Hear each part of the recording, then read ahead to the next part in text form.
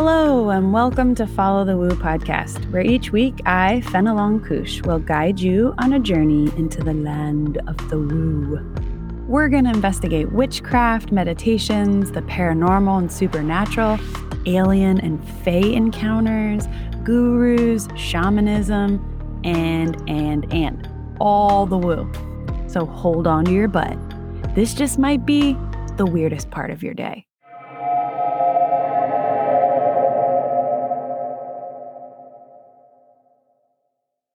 Hello, humans. In this episode, I'll be chatting with Ken Edwards, a rune walker who works with the Northern European runes. If you don't know what runes are, they are an alphabet, known as the runic alphabet. They were used by people of Northern Europe, Britain, Scandinavia, and Iceland. And the runic alphabet was used to write various Germanic languages before the adoption of the Latin alphabet. It gets kind of hairy when you research the history of runes because there's different systems depending on geographic regions, and then there's different scholars who have different theories. But the oldest runes are at least 2,000 years old. And they may be way older than that, but I'm not willing to go down all those rabbit holes at the moment. So let's just settle on they are old as fuck. Runes have a mysteriousness to them. For instance, the name rune itself has been interpreted to mean secret or something hidden, which many say indicated that the knowledge and wisdom of the runes was originally considered esoteric. I learned about runes when I was a kid because my mom had a little blue velvet bag filled with these stones that she used for divination. She would say, close your eyes and ask a question while rolling your fingers around the runes. And when it feels right to you, pull one out, and there's your answer to the question. Ken uses the runes in ways that go far, far and beyond what my mom and I ever did.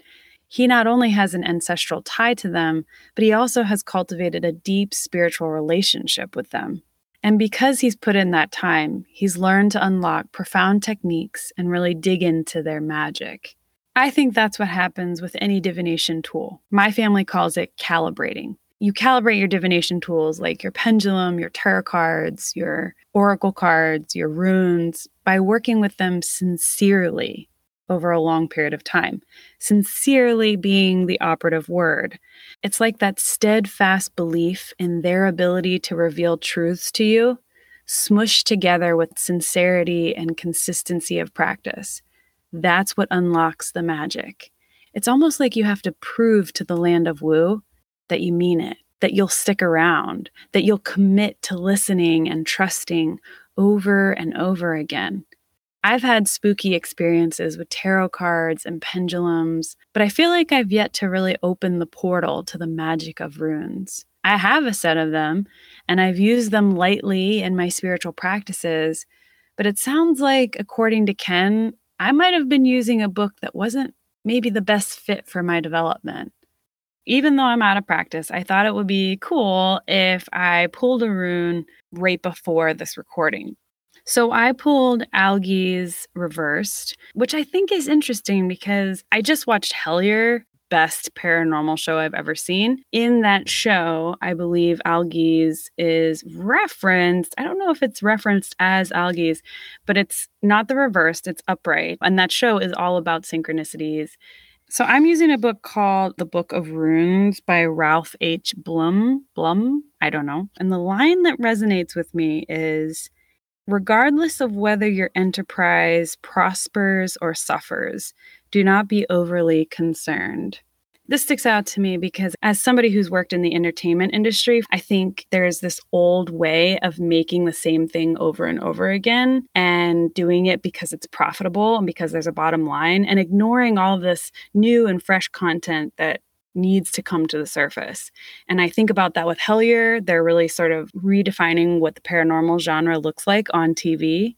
I think of that in a smaller way about Follow the Woo. Because Follow the Woo is not about scaring people. I'm following wherever the phenomena, so to speak, that's what they call it in Hellier, I'm following it wherever it takes me. And there's something to be said about just following that process and not knowing if it's profitable. It's doing it because you're curious. And because that curiosity comes from a place that's beyond the paradigm that we work within every day, that we live within every day. So that's what stuck out to me. I'll read it one more time. Maybe it means something to you too. Regardless of whether your enterprise prospers or suffers, do not be overly concerned. You may not win, but you will never lose, for you can always learn from what takes place. Boom. Thank you, Blum, whatever your name is, sir. He's probably very dead.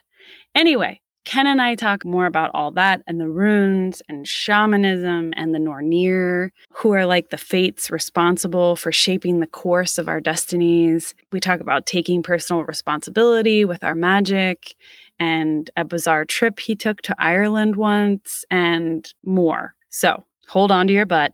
It is woo time.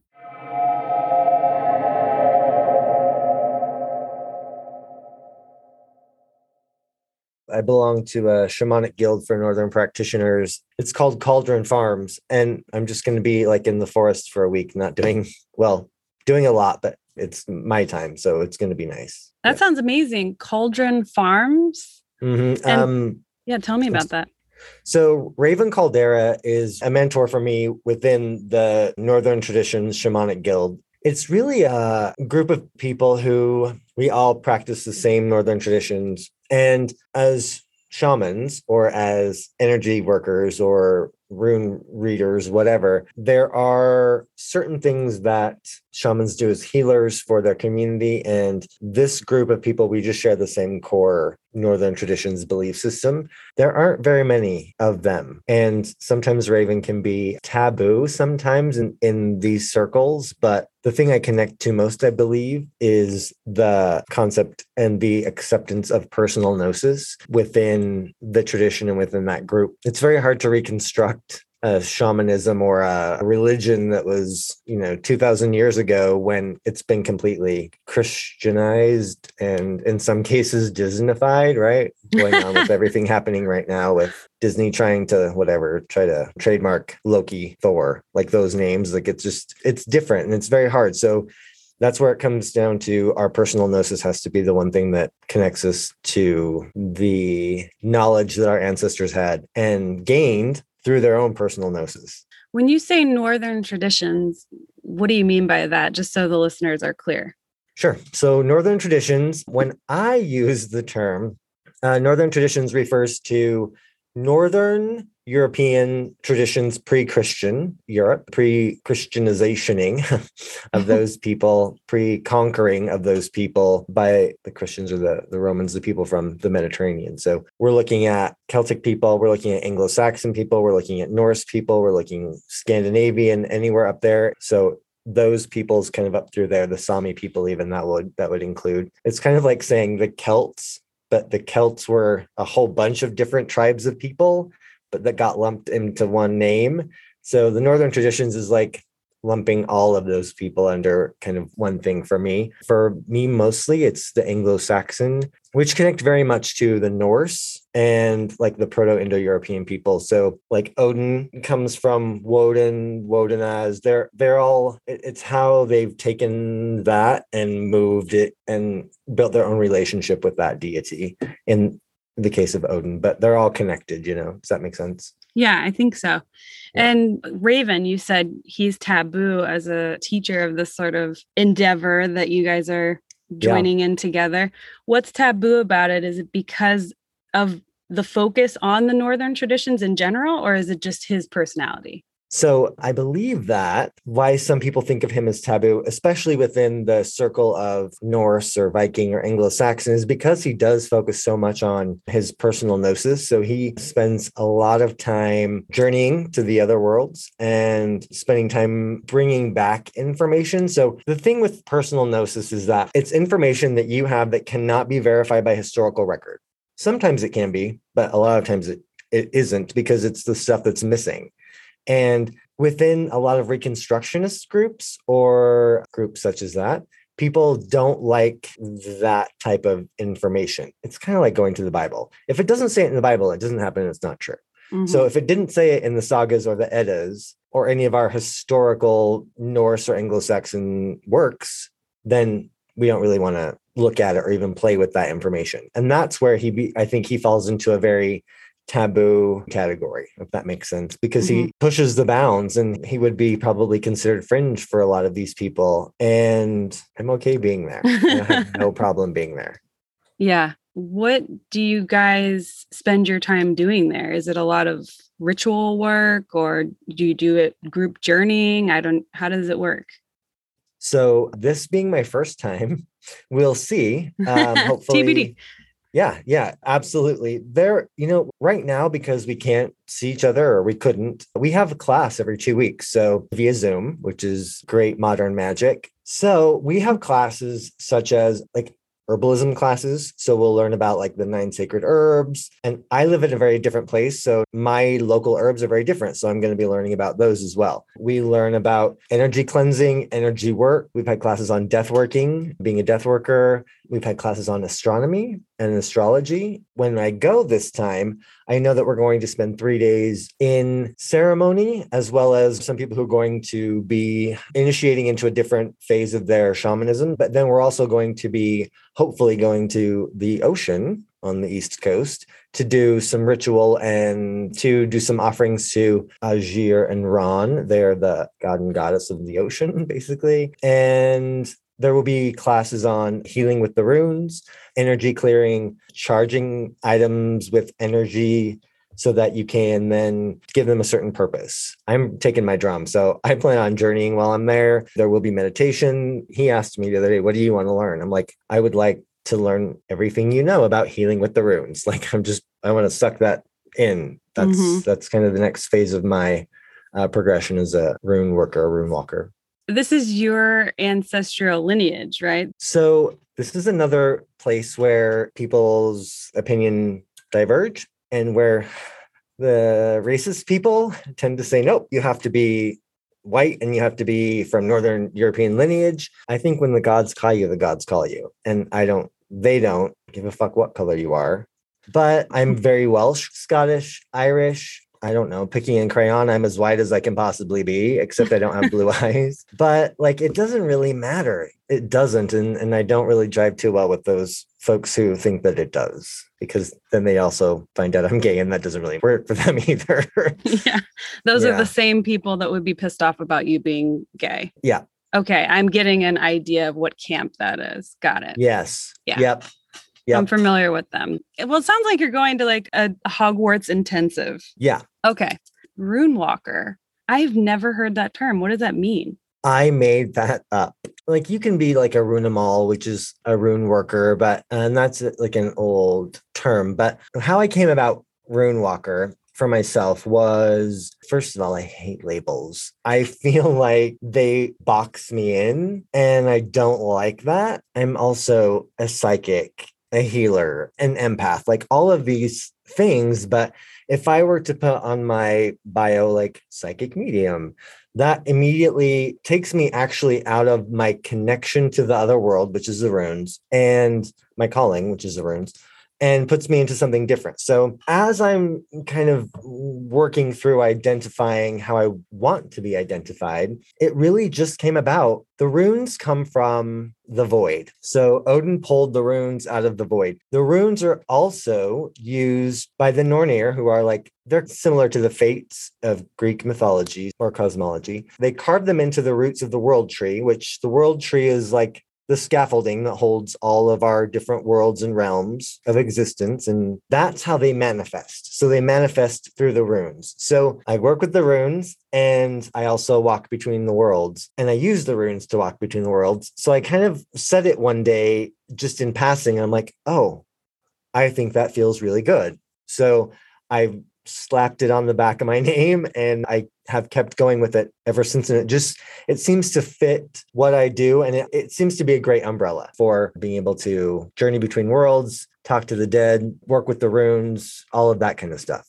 You said this was a calling for you. When did that calling come? I met Ingrid Kincaid at New Renaissance Bookstore in Portland, Oregon, one day shortly after I had moved to Portland. So this is over a decade ago. And I met her, and she's the rune woman. she did a reading for me, and everything it just felt like I had gone home, maybe is a good way to put it. So I started working with her. She's also is and was a mentor of mine and a dear friend. That is when I feel like I got the calling. And I went to college to be a high school teacher, which those kids are rough. Man, they're rough. So I decided not to be a teacher, but I taught adults. And so it's always been something that I've done to be an educator, so to speak. And with the runes coming in, my calling, as it has evolved over time, is I want to connect people to themselves so that they can know for themselves what's right or wrong and true for them, instead of just always accepting what we're being told is the right and the wrong and the true for us. We're taught from a very young age to ignore our bodies, including sexuality. And that's something that's very difficult and something that is kind of my calling with the runes, is to help people reconnect to that. I don't like the word sovereignty, but it's probably the closest word we have. Okay. First of all, I love the name Rune Walker. It sounds like a thing. And it is. And I love that you created your own name. And I love that you're wanting to keep education as such an intrinsic part of your journey. And I think that's really different than a lot of the energy workers and medium psychics, all those labels that you were talking about earlier. It's just like this big mess of labels. I don't always hear that there's this steadfast commitment to education. I love the teaching traditions. I'm really, really interested in that, because I think somewhere I'm a teacher, and I think everybody is in their own way. But I think some people really do well in that actual classroom environment. And I'm really drawn to that. When did you have this reading with the Rune Lady, and how long were you a high school teacher before that? So I never actually became a high school teacher, because the last time I did student teaching, actually what happened was the teacher had to leave. She said, "Can you teach the lesson?" I'm like, in my sleep, "Yes, give it to me. I can do it." She left. The kids came in. I'm like, "So one, you're not going to walk all over me like you walk all over her, and you're going to listen, pay attention." That class went fine. The next class, they walked in like they had already heard, right? They had already heard this guy was teaching the class and blah, blah, blah. Well, they walk in, sit down. The one kid goes, "I got a question." I'm like, "Yeah." He goes, "Is rainbow your favorite color?" Ugh. And yeah. So this was about the time Will and Grace first came out, in the very beginning, right? That TV show. So It was now something being talked about. And I thought to myself, if that's what they're going to see, and that's an obstacle at this point in time to their education, it's not an obstacle that I choose to participate in, especially because at that point, I felt really vulnerable in terms of it would be very easy for someone to say something about me. And then it would have been a witch hunt because my gay teacher looked at me wrong. Do you know what I mean? I felt like it was not going to be a safe place for me to do what I wanted to do, which was teach and educate. So shortly after that, I became an educator for Mrs. Fields' famous brands. So the cookie company. The cookies? They owned 8 companies at that time. So I became an adult educator for them. That worked out way better than teaching high school. So that was back in 98. Oh God, I'm so old. Everything that happened with the runes really came about 2009, I guess. Just real quick on that time that you were the student teacher, I totally get it. I mean, it was not safe back then. I mean, it's still not safe now in many, many places in this country and the world, but it was not a nationwide conversation. My mom is queer, and she came out when I was 13. So that would have been 90? It would have been 98. Yeah. But yeah, it was not a safe time. I completely understand why you made that choice. I was doing student teaching at the high school I went to, and that was in rural Utah. And it definitely was not the most accepting place. Where do you live now? Same place. Same? Yeah. My business partner and I opened up a store called Blue Antler. Whispered Secrets and Hidden Wisdom was our tagline. So it's a metaphysical and spiritual store. We try to focus on the Northern traditions things such as if you've heard the term smudging, right, with smoke to cleanse something. In the Northern traditions that I walk, the term is reekening. We had a term for that. So it's not really adopting, a native term or an Eastern term. It's finding the terms that worked for my people, my ancestors. But we really try to bring forward a tradition as well as representing all the other traditions. We have Buddhist things, we have Wiccan things, we have all types of different things. But the thing that was about the store was I wanted it to be a place where people could come and know that they are safe and that they can be different and that they're not alone in being different. I think that we had really started to accomplish that, it's a work in progress. But I'm pretty highly visible in our community, and I'm grateful for that in terms of I have a lot of young people who come up to me, oh, I love your tattoo work. I love your tattoos. What do they mean? And they start to share with me things and they feel safe. And I think that's the most important thing for anyone is knowing that they can be different and be safe. And that's kind of one of the main goals of Blue Antler is to provide that. I think about that a lot. Here in LA, we did like a day of it, much to my partner's dismay. I took her all around LA to, I think, 7 metaphysical Wiccan shops. And then there was 6 more you can pick and choose. And there's so many different kinds of traditions. And you just have this smorgasbord, basically. It's amazing. And, we thought a lot about going back to Little Lancaster, Pennsylvania, where there's not a single shop, not one, and how it could be so helpful, whether it's rural or not. There are always people who are interested in this world, whether it's metaphysics or magic or whatever you call it. Sometimes we're like, gosh, should we go back and bring it to people who need those safe spaces? It's amazing what you're doing, really. Thank you. It was purely selfish. Not purely. One of my reasons was selfish in opening Blue Antler.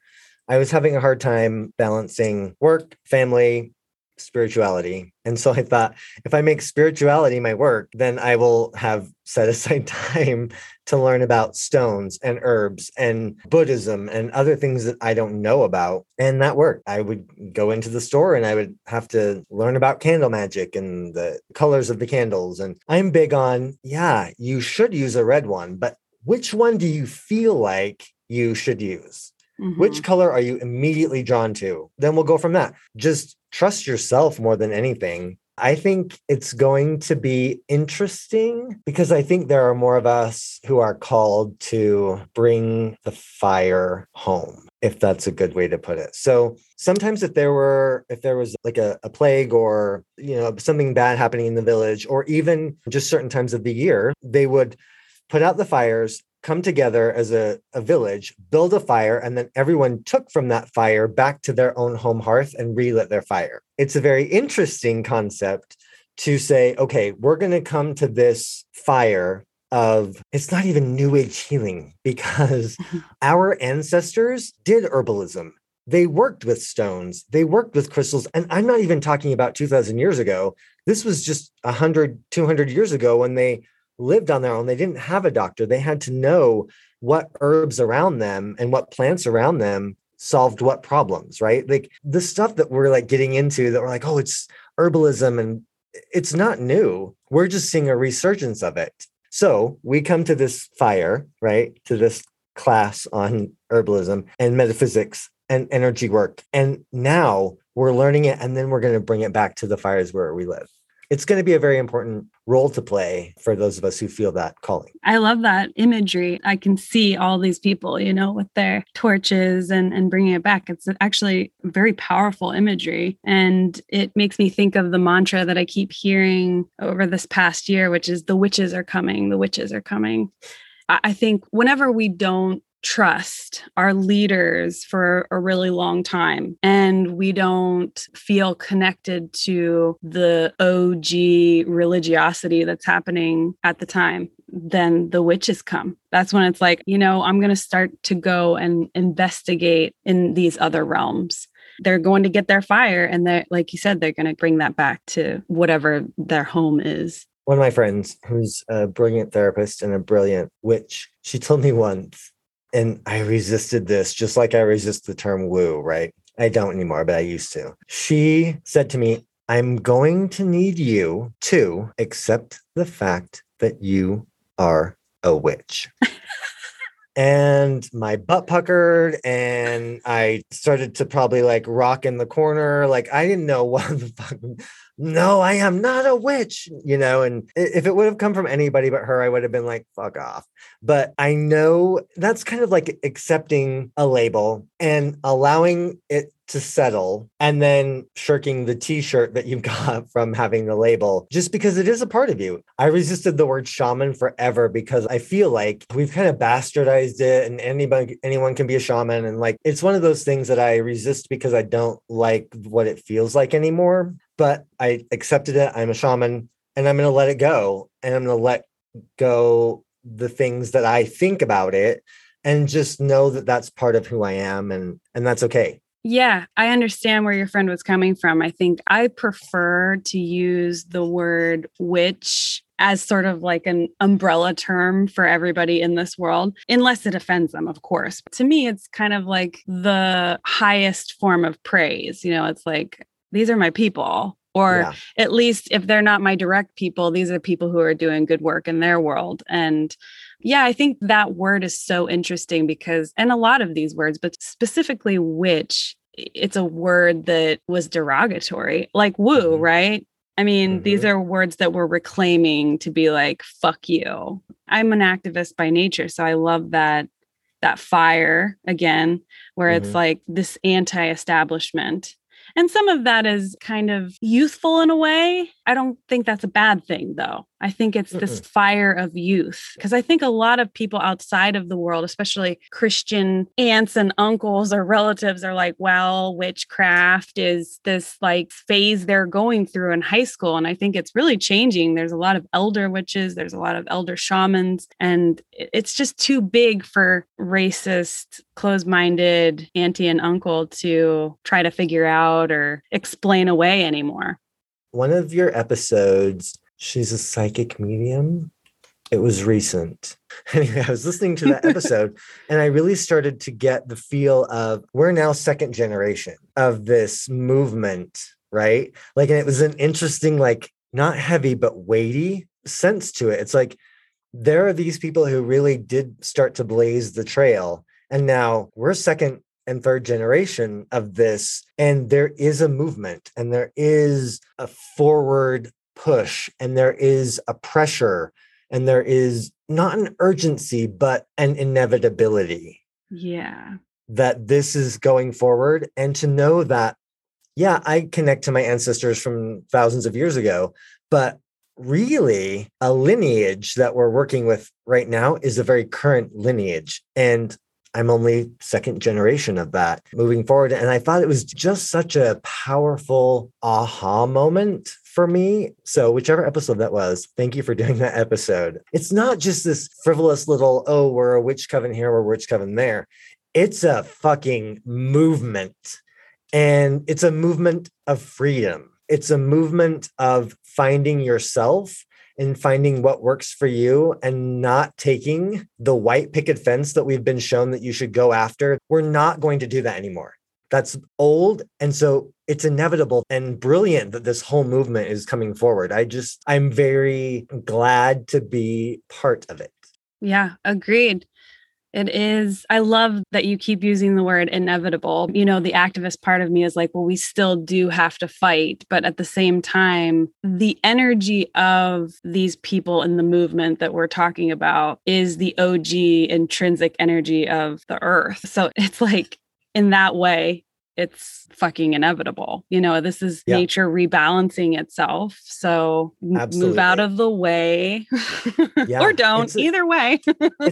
Don't. I mean, that's the thing. Like, you're going to get run over if you stand in front of that bus. So you can either get on the bus or you can stand in front of it and get run over.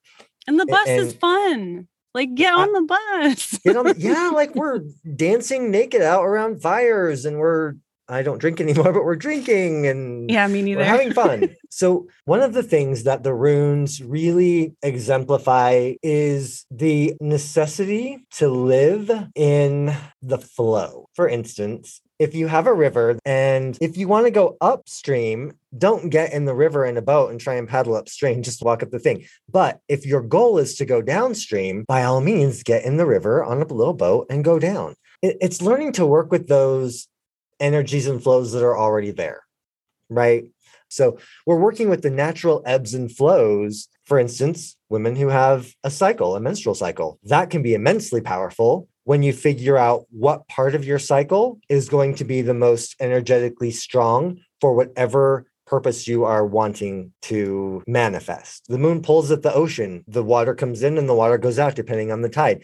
There are a lot of these things that teach us to be in a natural flow. But I was reading a book the other day and I realized that man tries to make order out of chaos, what we perceive as chaos. But it's easier to live in the flow or the chaos instead of trying to order it, because it's like trying to build this little dam to hold back all of this water, or trying to divert a river to do what you want it to do instead of working with the water to do what you need it to do. So we try and control things way too much. And I think that's one of the lessons really for me that comes about in the runes a lot. And usually when I'm doing a rune reading for people, they have questions about their future or their current. So I asked the Nornir to help me put such esoteric concepts into a linear form.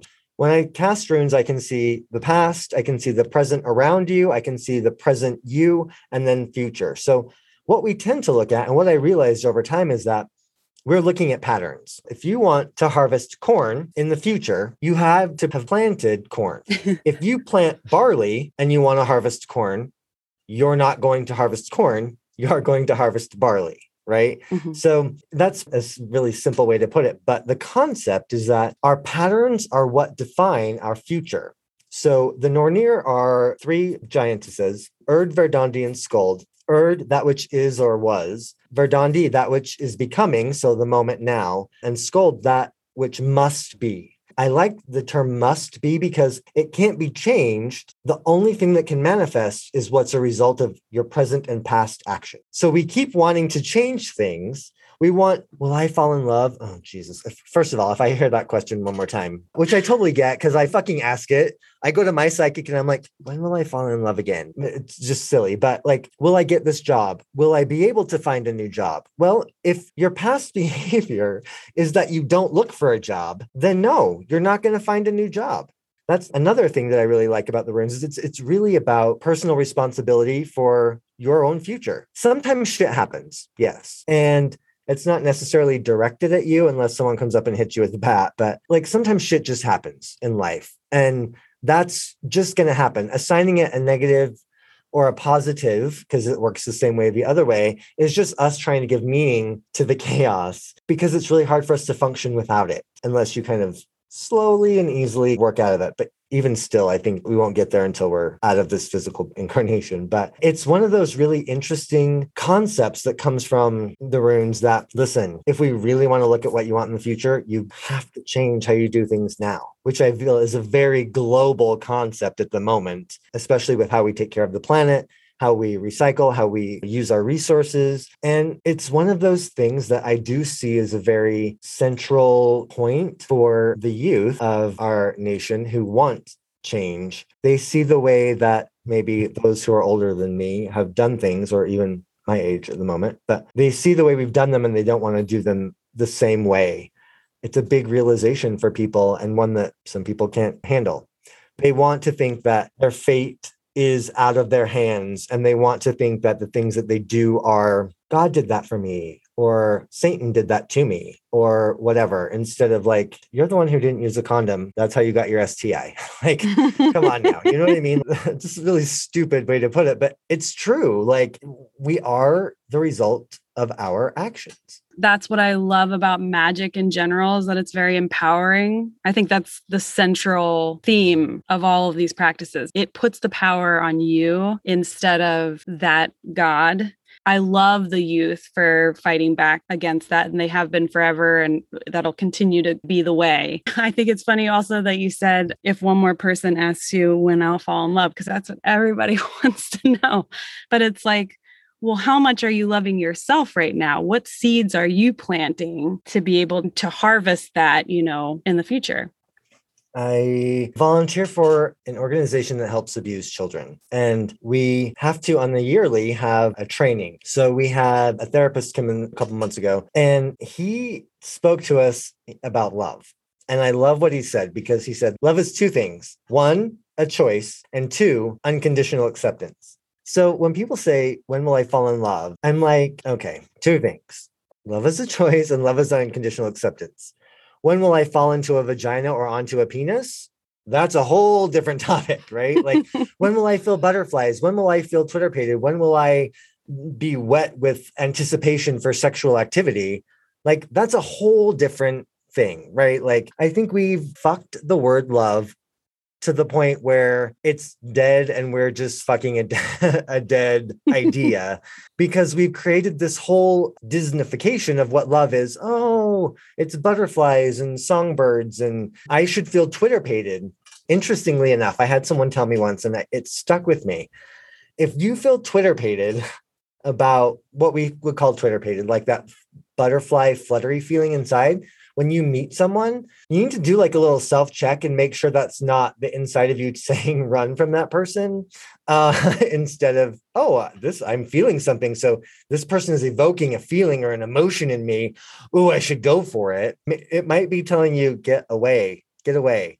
I have a really bad picker, so that's what I'm going to start doing for myself is like, oh, I feel Twitter page. Oh, no, fuck off. I don't need you. Like, I see the pattern in you that I've been repeating over and over. Fuck off. That's a great point. I have not been a great picker. I just love narcissists. I did when I was younger. They make you Twitter pate, right? Me too. Yep. Yeah, they do, because they're so exciting and they're so charming and they're so magnetic. That's not love. That's getting stuck on that initial feeling of Twitter patient, the butterflies. My ideas about relationships are sometimes hard for people to handle, because I find it very unfair of me to put the expectation of being completely fulfilled in interpersonal relationships onto one person. For me, like, monogamy was something I thought I was supposed to do. And I don't necessarily think that's the way it works for me. A lot of our hurt and pain comes from expectations that we place on other people. And we don't even tell them that we expect it. We just expect that they should know what we expect and we should get it. And when we don't get it, we get upset and unfulfilled. And that doesn't lead to happiness for anybody. And you use this word Disneyfication a lot. That is great, because I know exactly what you're saying. And wow, what a royal mindfuck Hollywood has done to us all. It's just now the idea of love is this, what? No, that is not love. I had to go through a number of toxic relationships and I still struggle with it. Sometimes I'm like, is it fairy tale enough? Like, I don't use that terminology, but isn't it supposed to feel like this? Snap out of it. Like, no, That's not love. That's fucking TV. That's not how it works. There's no laugh track. There's no all these little things tied up in little packages for you at the end of the movie. No. We have now 2 to 3, maybe 4 now, generations of people who were raised seeing that. I was actually talking to my friend about this the other day. I have another friend of ours who her therapist suggested she read the book, I Hate You, Don't Leave Me. He thought her mom had borderline personality disorder. But what he said to her was, this is interesting. Your mother has borderline personality disorder, I think, but the daughter, her behavioral patterns are that of borderline personality disorder, but she doesn't have it. So crazy, huh? That's a little bit of a mind fuck. So like, I'm not a narcissist, but because I was raised by a narcissist, this is not true. My behavioral patterns match that, but that's not really who I am. Mm-hmm. So we keep fucking each other over and over from generation to generation because we can't step out of the cow path and change our behavior. But I think that's where 2020 and 2021 and probably up through 2023, it's a time of deconstruction. There's a rune called Thurisaz, and normally people consider it the rune of destruction or chaos. I see it as part of the process and the pattern of deconstruction and reconstruction, life, death, creation, destruction. That's exactly what we're going through. I see a lot of people who are super exhausted, including me. I see a lot of people who their lives are changing, and it's good and it's okay. Like, if all you have are the pieces from the house that you currently have, if you want something new, you're going to have to take that apart and reconstruct something.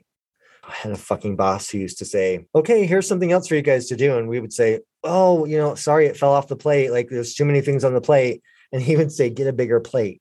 That's not helpful. That behavior isn't helpful, right? That mentality isn't helpful. Like, you're just going to have to do more and do more and do more. Well, our current lives are what we have. So if we want something different, we've got to deconstruct it, or sometimes burn the fucker down, and then move on and recreate what we want.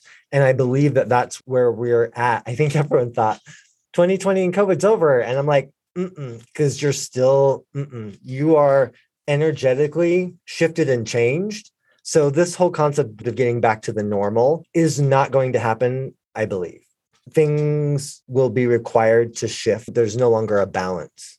And we have to find that, or it will find it for us, whatever the it is. I hope we don't go back to normal. What a mess. Capitalism is a mess. Your bosses get a bigger plate is such an amazing commentary on capitalism. There it is in a nutshell. Get a fucking bigger plate. Not like, oh, maybe there's too much. We need to rework this. No, get a bigger plate. Do. Productivity. The people in this country and the world just got a year break from the plate, except for frontline workers and some other industries who had to continue on. But most people were at home. That's a long time, a whole cycle. People cannot continue on productivity, because the underlying message of that is controlling. Where's the surrendering? Where's the going back to that knowing inside of you, remembering what you're here for, all that? That's just, we don't care about that. We just got to get that bottom line. I don't want to go back to that if that's normal. When I started to think about teaching on a more national or global scale with the runes, I thought, okay, well, you need a book. You've got to write a book about the runes, and then that will get you in the door. It was like, I'm going to force giving birth to something, and it didn't work. I never actually finished the 2 books I started, because that's not the story I want to tell. And I'm just doing it to get credibility. I get it. I get the process of going there. Like, I thought I was on this road. I'm going to write a book. I'm going to get it published. And if it doesn't, I'm going to self-publish, because that's the gateway to doing it. And I'm like, it took me a while to be like, no, if and when it comes time for that, it'll be because it was a natural progression and a natural story I'm trying to tell, not because I have to do it so that I can pad my resume, so that then I can teach at PantheaCon, or I can be invited to teach here and there. Actually, I don't even fucking care about that anymore. What I care about is what I started to care about in the beginning, which was the runes can be very transformational for people, and that the wisdom held in them is important and inspirational and transformational and hard and easy and drunk and sloppy sex and all of this shit all wrapped up into one, because it deals with being in your body. But it's something that I believe and I've seen can change people. And it's not me writing a book that gets on the fucking bestseller list or ends up in a bargain bin. Who cares? It's not that. It's actually just doing the work. It's not being a guru. People say to me, they've said to me in the past, they're like, so I want to learn from you. I'm like, okay, well, let's learn from yourself. So our first lesson is, tell me, I'm going to show you something, and you are going to tell me where in your body you feel that, or what's your first thought or emotion. And most people can't get out of their head. I feel it up here. I'm like, okay. Do you feel it anywhere in your body? No. Okay. Step 1, I need you to go eat something. I need you to diddle yourself or flick your bean or whatever we're going to call it. And I need you to maybe have a drink. And I need you to feel the sun on your skin. And I need you to feel the dirt between your toes and splash water on your face, because you are not in your body. And that is where our wisdom is held. Our wisdom is not held in our brain that cannot compute things as fast as we would like them to. Our brain is our only one way of knowing. for me, intellect is one way of knowing, your emotional way of knowing, which sits for me right around my heart space, and your instinctual way of knowing, which sits in your lower gut. And that really does tie a lot to our sexuality, our creativity, our spirituality sits there. It doesn't sit on our third eye in our head for everyone. There are those three ways of knowing. And I need people that I'm teaching or that I'm working with to learn to access those ways of knowing, right? Like most of the time when people say trust your gut, it's because something's bad for you or wrong, instead of trust your gut when something's right. When something's right, we say trust our heart, like, oh, your heart will tell you if you're in love, like blah, blah, blah. But we go to that one, right? Because it's emotion. And men are very cut off from our emotional way of knowing because we're not actually taught how to listen to it, to interpret it. Same for instinctual, right? Like all of that excess of energy, it gets built up and it becomes rageful. But rage is just a whole lot of pent up energy that we don't know how to deal with, I think. Mm-hmm. And that is very oversimplifying that concept. And I completely am aware of that at the moment. So quick story, I was doing readings at like a Samhain Halloween fair, and I was working with a woman, and all I wanted her to do was, most of us breathe heavy in our chest. So when we breathe, our chest expands and contracts. But to help access our emotional and our instinctual centers of knowing, we need to deep breathe. So I tell people, breathe down into your ball sack or breathe down outside of your vagina. Breathe so deep in your body that you're expanding all of that energy through your sexual organs, and then breathe out and bring it all the way back up and through. So I had her inhale and she started to breathe through her gut. I had her, it helps if you place your hand down there so you can feel the expansion of your gut instead of your chest. She's so out of her body, she started to panic. And I'm sitting in a circle of all these tables of energy workers, and this lady in front of me is like, she starts shallow breathing, panicking. And one of the best ways for me that I know of to do that is to start to do math. So I said, what's 3 times 3? And she looked at me like I had 3 heads. I'm like, what's 4 plus 2? What's 10 times 3? It pulled her focus out of her body, back up into her intellect, and that calmed her down. And then I promptly gave her little like, go to yoga, learn to breathe, like something where I'm not pulling you into your body in such an intense way. She did admit to me later that there was trauma, and trauma survivors have learned to escape their body. They've learned to disassociate, go on vacation while whatever trauma is happening to them. And that's a survival technique. I've seen that with a lot of people who are survivors of sexual or physical abuse. But in general, we're not in our bodies. We don't embody our bodies. And I do think one of the shifts in New Age metaphysics or New Age spirituality that I really detest is the concept that you have to go somewhere else to find peace, and you have to go somewhere else to find wisdom, and you have to go somewhere else that is up and out of you, which, by the way, still keeps us in a hierarchical look at things, right? You have to go above you and beyond because you're not good enough. Fuck that. Yes, you are. You have all the wisdom inside of you. You have all the keys inside of you. You have all the abilities inside of you. We've just been taught for so long that you can't access it. You have to have an intermediary or someone intercede for you. Jesus, thank you. You have it in you. You don't have to wait for someone else to do it, which I refuse to do for people. I'm like, I'm not going to be that for you. Sorry. And that shocks people because they're used to having that. Someone who has all the answers. One of the best teachers I ever had more questions than answers. And I think that that's brilliant. I don't want to be anyone's guru. My goal is to help you reconnect with yourself. And it just so happens that my way of doing that is through the runes. I want to get into the runes, but I just also want to say that yes. I'm just, silent clapping to everything that you just said. Get into your body. I have a Post-it note of that, right in my work area because it's a constant reminder for me. We all overthink, I think, and getting into your body, that's the answer. And I think the Aquarian age is about remembering your wisdom and remembering that you're the teacher. For me personally, I traveled all over, everywhere, trying to find a guru and a master. I went to India. I spent some time with some gurus up there. I tried so many different paths, and I just keep getting very gently smacked on my face with the same message, which is, it's not out there. It's in here. It's in here. Yeah. And I think you're right. The best teachers are the ones that have the most questions. And I think that's really the vibe of the Aquarian age. I think you said, I'm not going to be that for you. I can guide you. I can show you some of the ways to your body. Like that lady that you worked with who had the panic attack, you told her to go to yoga because you don't want it to be such an abrupt contrast to her everyday life. So she's kind of got to like work up to doing whatever y'all were up to. And I think there's loads and loads of humans who are in that same boat. And going back to your rune journey. So you had this reading in 2009-ish, and you felt like you came home, you said.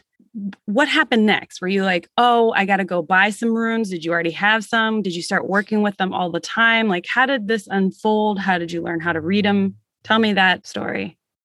After I had my reading with Ingrid, she taught classes. The first one I actually took was on the Celtic wheel. And from there, I just began to take classes with her. I bought a couple of books. There are kind of generic and general concepts, right? Like the runes are, yes, an alphabet, but the symbol, the letter, had much more meaning. It embodies, I believe, they're each a being. So it embodies all of these characteristics of the one being. So Feyu is the first one. Feyu, basics of it, like spark, wealth management. So almost all of the books tell you that.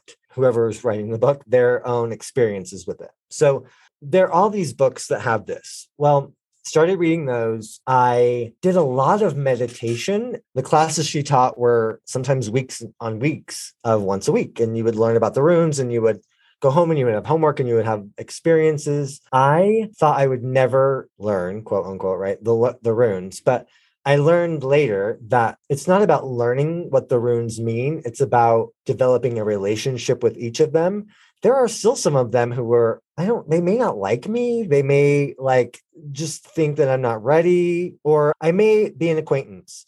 There are some that are very close to me and that I know quite well. Part of this journey with the runes, and for me with other people, is also in making the introduction between them and the runes. And then they have to develop their relationship on their own. Like, it's not something I can give them. They have to put work into it. You get out of it what you put into it. And I put a lot of time and effort into developing my relationships with them. A couple of them came forward real quick, and they're ones that I probably still work with quite a bit. And maybe it's just because our energies jive, like more than, say, a couple other ones that I don't connect with as deeply, I guess I should say. It takes time. Like, we will constantly be developing our relationship. And in a year, I might be really close with another rune at that moment. It's kind of like, I know you through your podcast, and I know you through podcasting and what we talk about, but your partner knows you in a completely different way.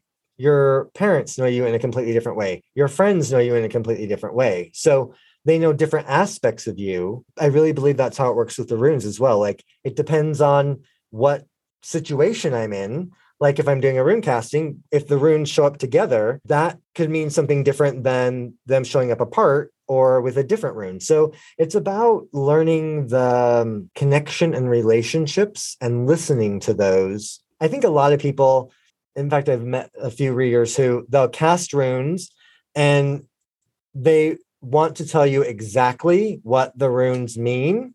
And that's what the book told them. And then that's the end of it. That would be hard for me, but I've been there. When I first started reading, that's what I did. And I think it just is allowing the relationships to develop and go beyond what you think they should be, right? It's taken quite a while to develop that. So when I'm doing a reading, there's a rune that is Gar. Gar is the diamond shape with an X over it. So it looks like 4 little X's kind of hooked together, or diamond with an X. And that rune, depending on who you are, what your belief system is, can mean stop, quit asking, you're not meant to know. For me, it never had that connotation. So I actually see it as my connection to the world tree, to the energy, to the thing that holds us all.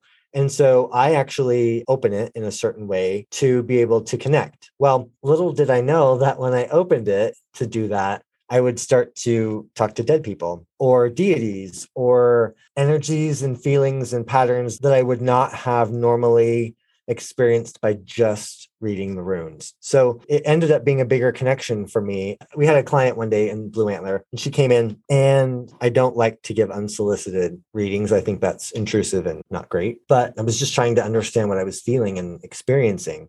Her mother came through. It's weird when it happens because you definitely begin to know when it's not your imagination taking over and when you're connected, because there's shit I couldn't come up with.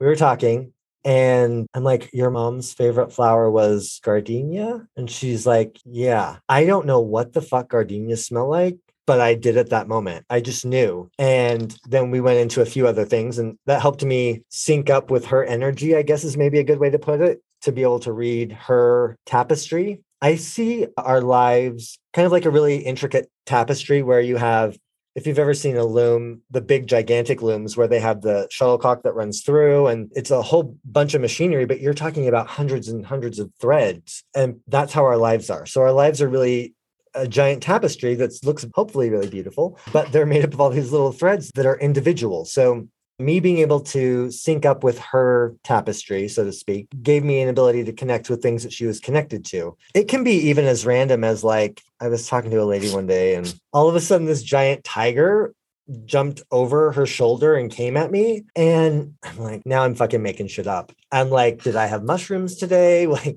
am I drunk? What's happening? And so what I've learned is all I can do is say, this is what I'm experiencing. It might mean something to you, which I always know that it does pretty much nowadays, but I just had a giant tiger jump over your shoulder. And she goes, I had a cat named Tiger that died, and it would sit on my shoulder and it would protect me. And I was like, I'll take it. Because all I'm doing is describing the experience I'm having, because it's your message. It's your experience. It's meant for you. I don't have your whole lifetime of information to be able to place it into context. And then right after that, her father came through. I smelled cherry tobacco, and she's like, he smoked that shit. And we tried to get him to do something better, but he wouldn't. That was what he did. And so all of these experiences are because of my connection to the runes and my connection to the world tree and the access and all of that. But it's been an amazing thing that has opened up so much more of me. You said when you were talking about the one rune, I don't remember its name, you said that when you opened it, that allowed you to speak to the dead. What does it mean to open it? Okay, it's a diamond shape with an X over it. So it kind of looks like a web, right? I would take each of the arms of the X and move them, like twist them so that it actually was a diamond on top of a diamond. And that seemed to be my physical representation for actually connecting to the other side. That's how I would open it. But interestingly enough, a very good friend of mine gave me Reiki the other day, and I had each of those Gar runes on my ways of knowing. So my intellect, emotion, instinct, I had energetically placed those on there so I could have access to and to open and close those when I needed to. And my emotional one actually burst open in a completely different way than I've ever seen the other day. So it's constantly evolving. Like, I had never seen it do that before. And the way it did it, I'm now exploring what that looks like and what that means. Opening it now is in two different ways. And I'm not quite sure what the new way does specifically, but I will find out, because I will not be able to not find out now that it's open. It's like calibrating your runes, right? Like, I don't know if you use that term. It's like, oh, that deck's not calibrated yet. You know, it's not connected to my body and my feeling. And you're taught in many of these lineages that the best tool in magic is your mind. It's you. Yeah. It's not the runes. It's not the tarot. Those are like sub tools, I think, to sort of aid in the process, right? And I think I like the way that you use the word open it. It's almost like your mind and the rune work together to like unlock a portal. I kind of see it that way.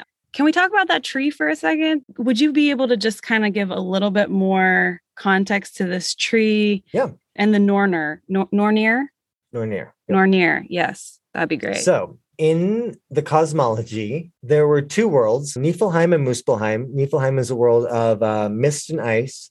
Muspelheim is a world of fire. They existed in Ginnunga Gap, which is a giant void. They came close enough to each other that the fire began to melt the ice. In melting the ice and the mist, beings were revealed, and that's kind of how we started with beings in the worlds, right? Kind of. So the ice was melted. You now have Ymir, who is a giant who really couldn't move. Beings came out of him from his armpits. It's the whole story, right? Disney did not make a movie of that, I'm sure, yet.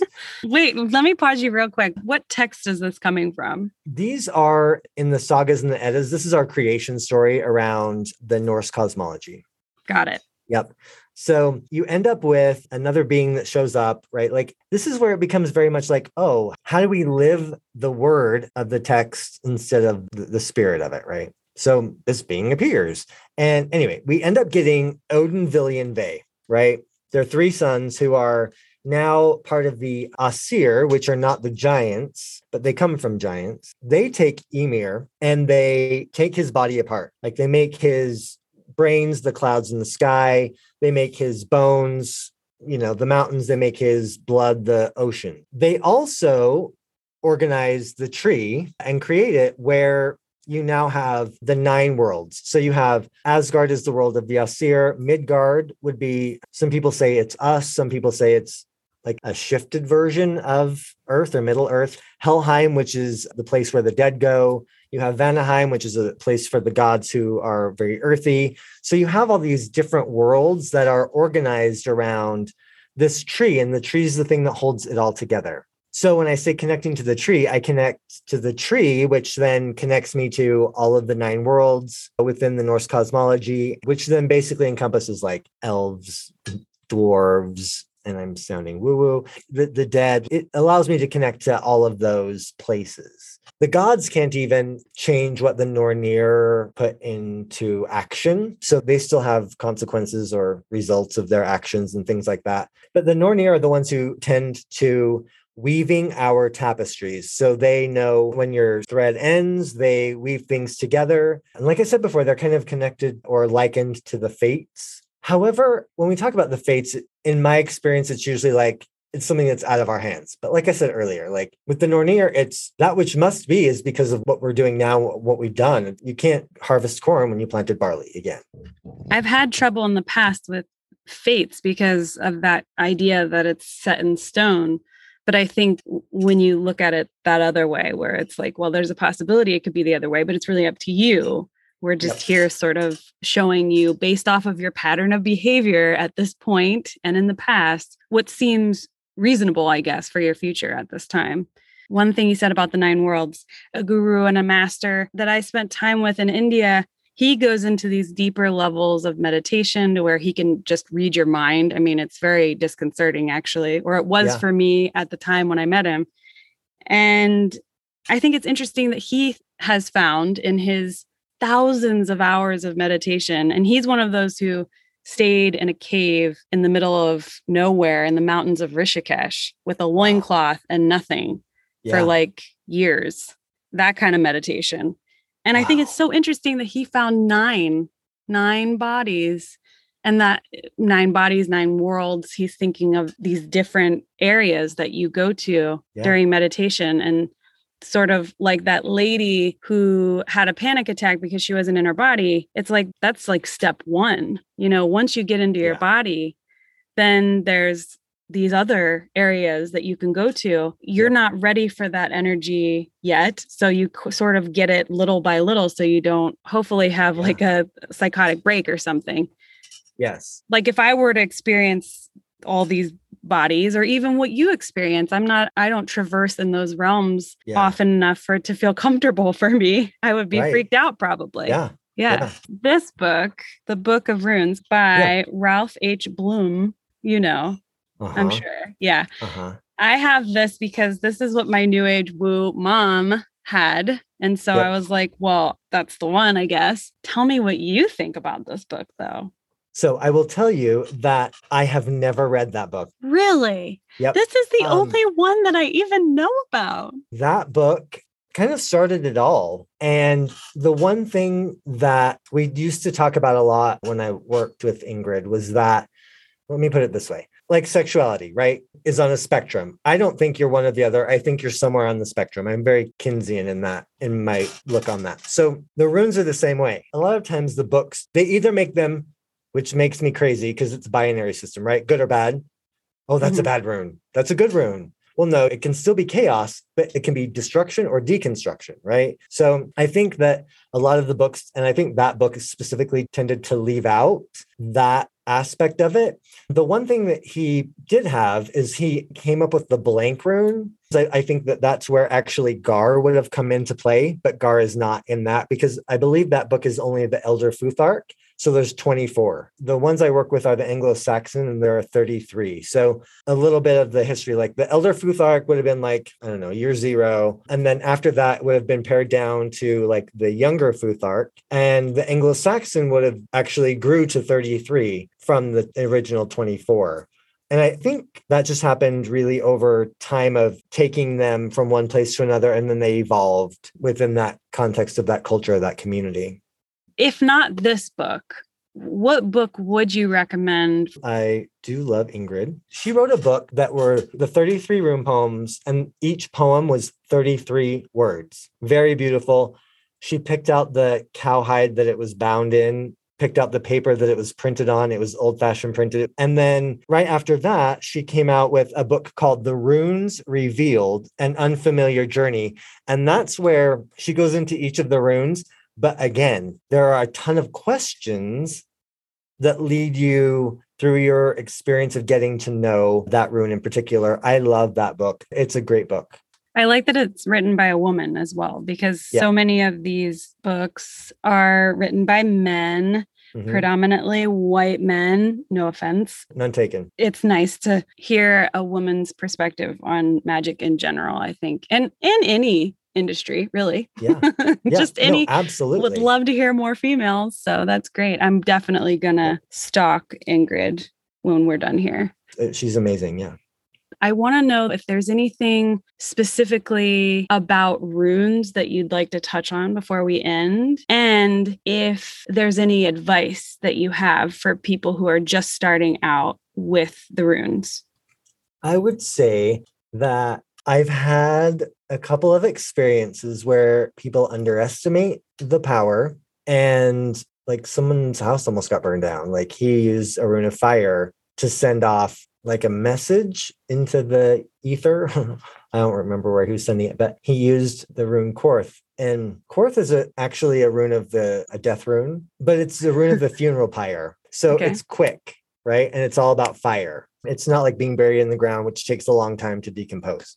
Well, he put that rune on it. And the next morning he woke up and he's like, what's that smell? Well, he got into his altar room and everything was covered in soot, and the plate that the spell was on was shattered. And underneath that, the plate that was holding that had burned a circle into the wood flooring. He did not mess with them after that. I'm working on a class right now where I'm creating a bind rune. So I'm layering runes on top of each other. It's kind of like, I don't know, spell work, right? It's an easy way to put it. So I'm layering the runes on top of each other to create an intention so that they'll work together. Well, my intention is that you get to know yourself through your 3 ways of knowing. Part of that is to kind of live an unbridled, unfiltered way of living that's more true to who you are. I have 3 friends that I sent it to, and I said, will you please just, with a pen, don't tattoo it on you, just write it on you, and I would like to know your feelings and your experiences. Well, 2 of them were fine. The other one called me, said, why is it that every fucking time I deal with the fucking runes, my life fucking falls apart? And then he went on to tell me like what was going on. I'm like, you're getting the opportunity to find and live from yourself and not from someone else's point of view. And that opened up a whole opportunity for him to do that. They will help you filter out the bullshit and the things that you don't need or want. So just be prepared for change and to have things brought about that you might not think were holding you back. Yeah, they're very powerful in that respect. My life force and my life-giving force is blood. So I have no problem offering blood offerings to them. That is not for everyone. So unless you're very serious about creating a relationship with them, don't do it. There's a respect and a seriousness around them that I would say just is a little bit more contractually heavy. Before, I said that the mind is the most important tool for a witch or a magic practitioner. And these other tools are sort of sub tools that go along with the mind. But the more you talk about the runes now, the more I think that actually there's probably already some collective energy in these divination tools. One of my very good friends told me, if you're thinking about something and your mind says, oh, I just can't figure it out, trust it. Move that thought and move that problem into one of your other ways of knowing, into your emotional or into your instinctual. Those centers will be able to figure it out, whereas your brain can't.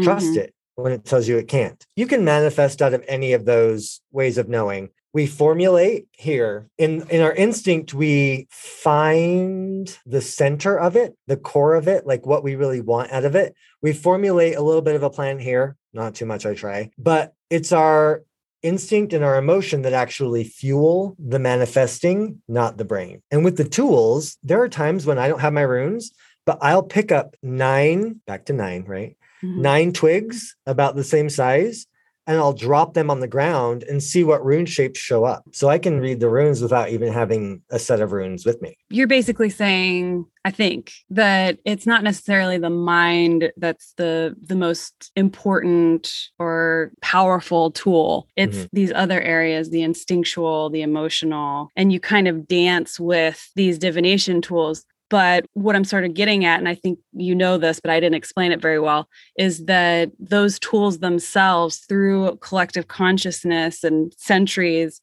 have their own archetype vibrations. And so you're, like you said, when you're giving an offering, a blood offering, you're creating a little bit of a contract with them, these two energies, opening yourself up to that. And that's something you should take seriously. Yeah. Am I getting that? Okay. Yes. I want the listeners to understand that when you start using these tools, that there is that relationship. Yeah, I think one of the biggest things that is an obstacle in our evolution is thinking that we're already at the top of the list. Booyah. Yeah. Yeah. This is just side note.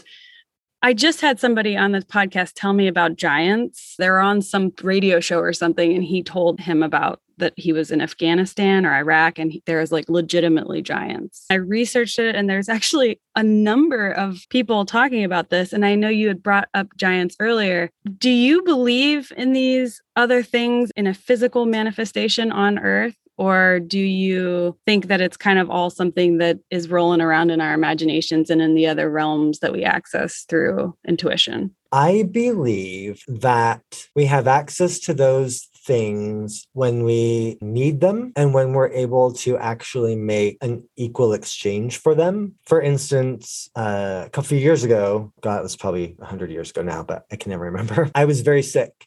And I asked Mengloth, who's actually the giantess over medicine, healing, all that kind of stuff, to help me. And she showed me being wrapped in a yellow whirlwind. So that's been absolutely healing for me. Do I think she can manifest in this realm, in our physical realm? I think anything is possible. I don't think they live here specifically, but I think that just like I can journey to them, they can journey to us. Not that this is the same topic, but I absolutely fucking believe in Bigfoot. I think whether or not they shift in through dimensions or whether they live here and they're just, like the world champion of hide and seek, I think that there's a lot that we don't get and we don't understand. And to think that we understand it all is just very sad. Yeah. And to bring it back to like Disney and capitalism, our framework within the propaganda machine of what we can believe is possible is so narrow. Yeah. Many of us can't even like imagine this thing happening. Yeah. And so just because we can't imagine it doesn't mean that it doesn't. And I think that's something I try to remind myself. Like, yeah, sure, anything's possible. Like I'm not going to say absolutely about any of those things that they don't exist. I like that you say anything's possible. I love Ancient Aliens on the History Channel because what that does for me, whether or not I believe it, it actually pushes my bounds of what I think is possible. And that is what I need. I Yeah. don't need to believe in ancient aliens, although I probably do, but I just need to push my belief system. One of the things that my tattoos do for people, my facial ones especially, it pushes them and they feel something or they experience something that's uncomfortable and they don't know what to do with it. That's not why I got them. But I think that's one of the things that happens with people. Mm-hmm. They don't know what to do with it and it pushes them a little bit. And I think that's a good thing. Yeah, anything that forces us to grow or inspires us to grow. I mean, I have hairy legs and I am Turkish, so they're not like blonde, cutesy hairy legs. And so when I was younger, I just, I didn't not shave because I wanted to freak people out or I wanted to push their boundaries or wanted them to think differently. Yeah. But that's what happened. So I did it because it took too long. It just takes too long. So yeah. I think I understand that, you do something because it feels right for you, and anything that inspires people to sort of think outside of the box or maybe makes them uncomfortable for a minute first, because like watching the Ancient Aliens shit, that scares me for a beat sometimes. And then I'm like, okay, well, this is a very humbling experience. It's reminding me that, like you said before, I'm not at the top here. There's other stuff I just can't wrap my head around. Yeah. I think being you is what inspires other people. Being me is what inspires other people. It can inspire hate and disgust, but for the most part, it inspires people to just let it go and be themselves. Totally. Or try and figure out what that is. Yeah. So I always ask this last question to everyone. It's coming because I told you about it in the preliminary call. What's the most profound paranormal, supernatural, woo experience that you've ever had? I've been thinking about that. Sometimes all this shit is just normal day-to-day stuff for me. True. Good point. I will say that probably the craziest fucking experience I've ever had. I was preparing to go to Ireland. I had a shamanic experience with one of my friends, asking her, okay, what do I need to do to prepare?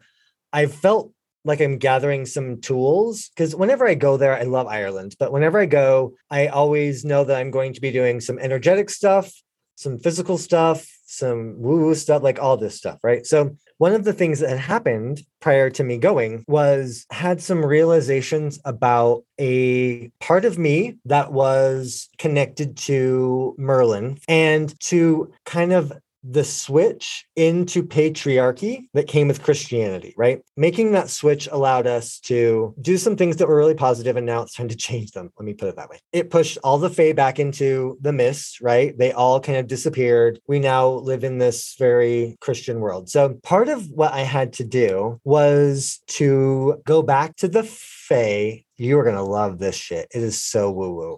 I love it. I'm so excited. Go back to the Fae and apologize for betraying them because they see in me that connection that was still there, right? To go actually bring the serpent eggs back. It's an interesting energetic thing I had to do, but also to apologize. Now, she said to me, not everyone is going to be very accepting of you coming back. And some of them might be, gunning for you. Freaked me out a little bit because I'm like, okay, the Fae are not to be fucked with, right? Like we don't fuck with them. And I'm going to the far west of Ireland. I'm going to a small town called Roundstone near Clifton. In between Clifton and Roundstone, there is a giant bog. It's very wet. It's all kind of grassy. There are a whole bunch of lakes. There are some rolling hills. And I went at a time of year when I could go at 9:30 at night and it's still daylight. It's still light outside. I had been traveling this road and I'm like, I'm going to come back here tonight and this will be amazing. So I came back, I parked, I climbed up this small hill and I'm standing on top of this hill overlooking this beautiful bog and this lake. And I suddenly feel like I'm not alone. And that makes me a little nervous. Off in the distance in the west, I see two ravens and they're coming at me, but they're moving in circles. So they come toward me and they circle back away from me. And then they come closer and closer. Odin is connected to two ravens, right? He has two ravens. That is not who this was. The Morrigan, or the Morrigan, is connected to ravens as well in Irish Celtic cosmology. So I'm starting to freak out, right? I'm getting a little nervous. I'm not sure if they're warning me or if they're welcoming me. And to be fucking honest, I didn't stick around to find out. I'm like, I feel like I'm not supposed to be here. I feel like I'm actually in a space that is very liminal and that I'm vulnerable. And I didn't like that. So I went back to the road. I texted my friend and I said, can you just check in? Because she works with the Fae. I'm like, can you just check in and see kind of what the fuck is happening? Her immediate response was, I wouldn't go anywhere that's very liminal that you might not come back. And I didn't tell her where I was. I didn't tell her anything that was happening. I just said, can you tell me what's happening? And that's what she said. She goes, like, stick to the roads. Don't go anywhere where you might not come back. I'm like, okay. So I walked back up on the hill. And by this time they had gone away. I walked back up on the hill. They came back. I'm like, okay, I'm out. So this is real. It's all real. Whoever's welcoming me, I don't know, but I'm here to offer myself, say, I'm sorry for what happened. I'm sorry for the betrayal. Let's bring everyone back out of the mist kind of thing. Like, it's time to change. We've gotten what we needed to out of patriarchy probably a long time ago and just didn't change it. But now it's time to change it back. Went home. The next day, I was in the shower. I'm showering, and I'm like, what's that? I felt something like just below my waist. And I just kind of with my fingernail picked at it and pulled it out. And I looked at it and it was a tick. I live in sagebrush land. I've played in sagebrush. I've played in the forest. I've never, ever had a tick in my entire life until I went to Ireland. And I don't know how it got in underneath my pants, underneath my belt loop, but I pretty much know that it wasn't like, oh, hey, here's your welcome gift. It was, here you go. That coupled with the ravens on the hill solidified to me that it was and is absolutely possible to walk back and forth, and that there are places on this earth that are liminal and that are portals where we are able to commune with them without doing it astrally or psychically. That shifted everything for me. Wow, that's fascinating. My mind is like, all the things you just said, the tick. Yeah. Never And had one the in my entire circling life. of the ravens, though, is just, I mean, for the listeners to really like wrap your head around that, like, I mean, they're just circling around like in a little pattern towards Yeah. you and then back and then towards you and back. Yep. They circled the hill I was on. I went down the hill. They went away, went up the hill. They came back. Yeah. I talk about this a lot with guests, like how the mind can so easily be like, that was nothing, or you could just be like, well, it was a coincidence. And it's really, I think, more important to listen to yourself and to trust yourself and trust what you're seeing and feeling and experiencing with your senses, and know that, no, that was really something magic that you don't have a finger on. And maybe you need to respect. Absolutely. I think from the very get-go, you're taught to doubt yourself. Doubt is a very big obstacle for us, which is why I went back up the hill to see if they would come back. I tested my theory, and it's okay to test your theories. It's okay to test your experience, because kind of in Psychics 101, there's concepts where if it's a yes, right, you can even do it with a pendulum. It'll move a certain way, but more of using your body as your pendulum. In the beginning, when I would get a very affirmative confirmation, I would get tinglies up my spine, up my head. So my question was then, okay, I'm feeling that. I would like you, your spirit guides, whatever it is that's doing it, right? Back away so it stops. And then if the answer is yes, come back in. And if it starts up again, then I would know it's confirmation. It's okay to ask for confirmation. It's okay to ask for a repeat answer. Yeah, it's okay to be a skeptical, magical practitioner, like a healthy dose, not the dose that we're taught to have, which is like so far that we don't even trust ourselves at all. Mine is the arms. That's where I get the tingles. And I got it as you were telling the story. So, and I actually find that that's like a cool indicator for me. Listeners, you should know this. When I listen to people on this podcast, if I get the tingles, I know that they're telling me something that was like a really true experience, because it's like I'm vibrating with them because they're recalling it. And if I don't, I'm like, well, maybe you kind of like exaggerated that one, or maybe not, but that for me is like something that I've, again, like calibrated to know that that's something that I should pay attention to. So. And I think that's how your body works when you allow it to. You know what I mean? Like you listen to that. That's amazing. This is what happens in reading sometimes. I will feel how people get connected to. Like, I'm like, so do you feel like someone's tapping you on your shoulder? And they're like, no. I mean, yes. I'm like, okay. So don't ignore that. Quit ignoring that. Like that's your guide or your grandma or whoever telling you like, hey, pay attention to what's happening right now. Just listen to it. You don't have to go searching for the woo. You are the woo. Ooh, there it is. Yeah. Episode over. Done. That's the quote of the year.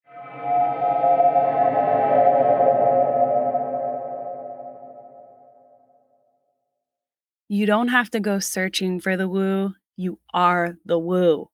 Can I trademark that? I feel like at the very least, I need a t-shirt, a hat. I don't know. It's true though, right? I mentioned this in the episode, but it's worth mentioning again. In my coven, we were taught that a witch's most powerful tool is her mind, which, if relaxed and tamed, becomes your most powerful ally and tool. For instance, in the example of divination, let's say, if you're able to discipline your mind to remove doubt about the runes being magic, then that belief, coupled with the intrinsic energy of the runes themselves, reveals the magic. The magic was already there. The woo was already you. You just had to tune into it. That's why meditation and relaxation techniques are emphasized in nearly every spiritual tradition. You got to be relaxed and focused so you can experience the magic. Until I was editing this episode, I had forgotten that in 2019, I got a reading from an incredible hoodoo practitioner. And one of the things that she told me was that I need to work with the runes and that my ancestors would stop blowing up my shit as soon as I allowed myself to chill out.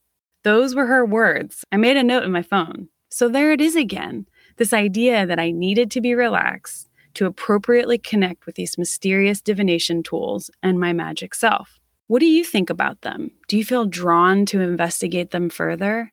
I used to have this Post-it note. I can't remember exactly what it said. Oh, here it is, right here. No worry. Oh my God. I'm sitting in the closet, which sounds weird, but I've turned it into a little sound studio. And I was like, I can't remember what this Post-it note said. And I just looked to my left and there it is, just hidden under another Post-it note. And what I was going to tell you is that I read somewhere in some spiritual text that there are two symptoms of being in alignment, right? Vibrationally, being on the right path, however you want to say it.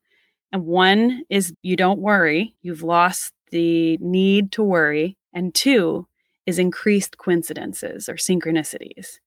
And it's so funny that it's right there. I keep experiencing so many synchronicities from doing this project. And I wonder if you, as the listener, are experiencing any. When one person follows their curiosity, it gives permission to other people to also follow their curiosity.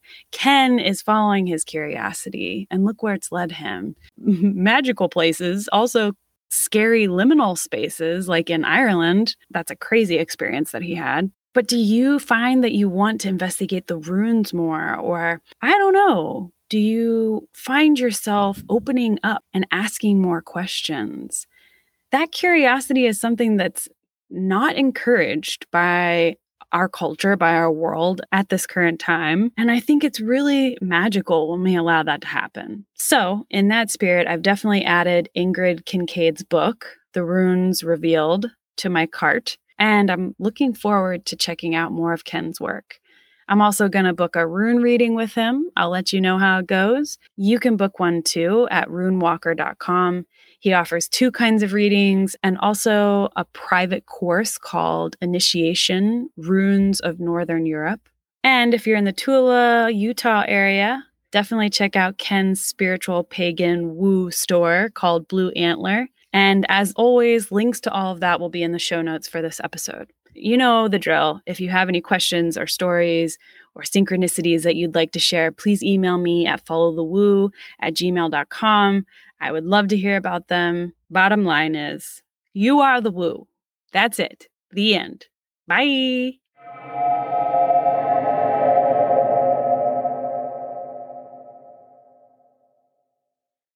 Thank you for following the woo with me today. If you love what you heard, please make sure to subscribe to Follow the Woo wherever you listen to podcasts. And if you're feeling particularly stoked about this show, please leave a review and or rating.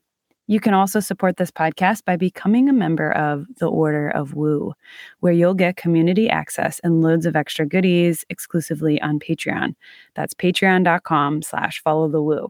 The Order of Woo patrons bolster this podcast and community and allow for the creation of more content, products, services, and events over time. Every little bit helps, and I'm so grateful for the patrons who have joined the Order already. If you've experienced something magical, mystical, or just downright weird and want to discuss it, or if you're interested in sharing your expertise, or if you want me to research a woo topic with you or for you, please email me at followthewoo@gmail.com.